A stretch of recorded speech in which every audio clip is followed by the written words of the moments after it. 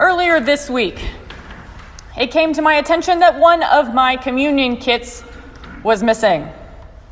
Now, I'm a fairly neat person, and while these kits see a fair bit of travel when taking communion to the hospital or to nursing homes or to people's houses, they have a special place in my office, right on top of a bookshelf. So as I glared at the empty spot where this communion kit normally resides, I told myself that surely it was in the one place I kept my kit when it was not in my office, at my house. Later that day, I went home, and my kit was not in the one spot I kept it at by the door.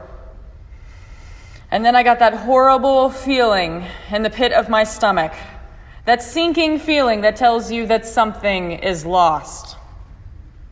For 3 days this week, I hunted for that communion kit. I checked the sacristy at church to see if someone possibly borrowed it and returned it there, or kindly had it cleaned for me, and no dice.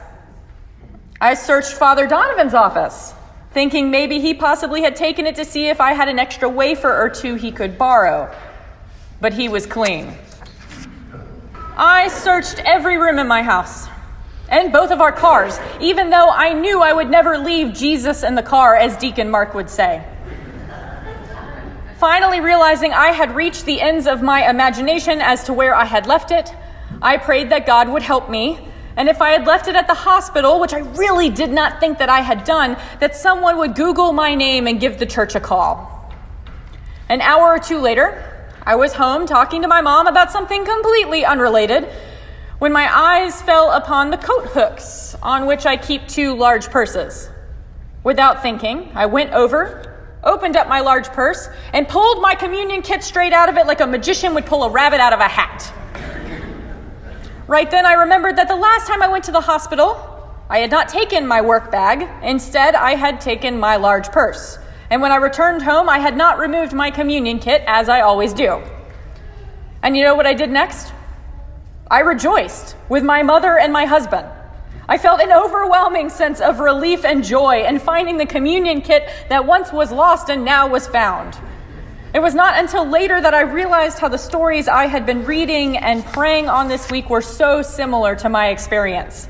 It's not often we find ourselves living into Jesus' parables, but this week I definitely felt like the shepherd who found his lost sheep, or the old woman who found her lost coin.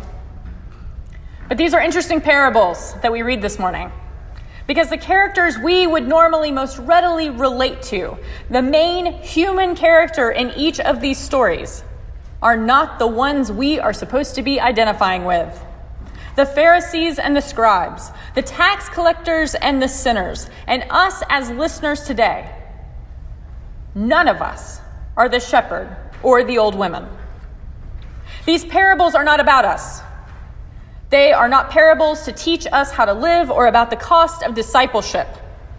Instead, these parables are about the nature of God. God's love for us is so overwhelming and reckless that God is like a shepherd who would leave 99 sheep. Sheep who are defenseless and wandering in the wilderness. Sheep who could also wander off, or sheep who could be attacked by wolves, to find the one sheep who has lost his or her way. And we have all at one time or another been that sheep, the sheep who gets lost in the dark, scary places of our lives. The shepherd could live by the American idiom, a bird in the hand is worth 2 in the bush, and just say, oh well, 99 out of 100 ain't bad. Better to keep these 99 over here than possibly lose them in order to find the one. But that is not God's nature. God could not stand losing even one of his sheep. So God will spend each and every day of each person's life seeking them out. We talk a lot about the cost of Christian discipleship, the sacrifices that must be made when living a Christian life. But these sacrifices are not in order to earn the love or grace of God. God loves you because he made you. The price of God's grace has already been paid by Jesus' death on the cross. The sheep in this story does absolutely nothing to be found by the shepherd. The shepherd does all the work. Similarly, a coin can do nothing to be found by the old woman. A coin cannot even bleat like a sheep. A coin cannot shine brighter or roll out from its hiding place. But the story is not about the coin. The story is about the old woman who is consumed by the idea of finding this lost coin. God is consumed with the idea of finding you the individual. God is obsessed with you. That is God's nature. Now, while I think once we get over the idea that we are not the shepherd or the old woman and become comfortable with the idea that we are the sheep or the coin, these parables can be reassuring. Most of us were at one time lost, but now we're found. Yay! But there are other characters in this parable we should consider. Characters I think that Jesus is asking the Pharisees and the scribes to consider. What if we're not the sheep or the coin anymore? But what if we are the 99 who have lost our companion sheep? I don't know much about sheep, but I do spend a lot of time with dogs. And when a bonded pair of dogs is separated, normally for a vet visit or for grooming, they go nuts when they're reunited. Or how about the people both the shepherd and the old woman call up once the lost has been found in order to throw a party? Jesus is providing us the opportunity to see what happens when the righteous, those who have already been found by God, those who are living in relationship with God, when the righteous are given another brother or sister, or better yet, when a lost sheep is returned to the fold. They are not supposed to close ranks or judge those returning or say that those that God brings to them are still unworthy. Rather, they are to rejoice with God. In the gospel, the Pharisees and the scribes are concerned about the company Jesus is keeping. Maybe because they're worried that the bad apples will rub off on Jesus, or maybe because they think Jesus' comfort with sinners shows that he is unworthy as well. But what Jesus is showing them is the possibility of redemption. And rather than be upset that the unworthy, the unclean, the undesirables might be joining the fold, Jesus is calling them up and saying, "Come over, let's party." We say a general confession each week during our liturgy in order to repent and be absolved before communion. This confession and absolution, if said with contrite hearts, are sufficient to experience God's forgiveness. But there are times when we still feel unworthy or unclean or undesirable.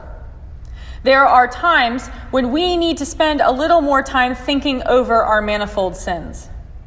And there are times when we need to feel the full weight of our guilt. And then the incredible gift of absolution as it is pronounced on us individually.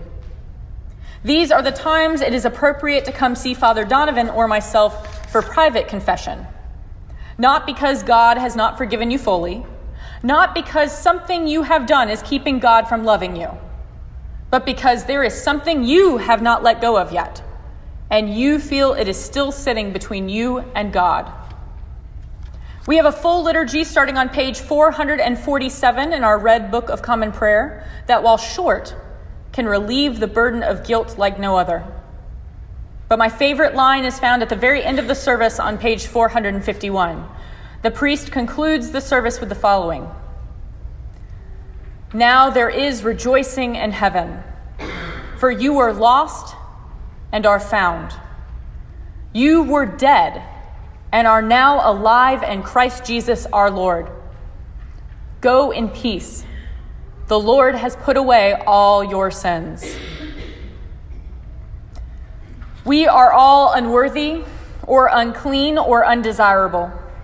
We all have faults, we all fall short, and we are all stained by sin. But God created us. God loves us. And God will always seek us out. Nothing can ever separate you from the love of God. There is nothing you can do, no sin you can commit, no dastardly deed you could perform that could ever make you irredeemable. God loves you, God will continue seeking you, and nothing you do will ever change that. And when God does add a new sinner to the fold, when God does find even one more of us, we are all called to rejoice. Because we too once were lost and now are found. We were dead and now are alive in Christ Jesus. And that grace and God's love is available to all. Thanks be to God.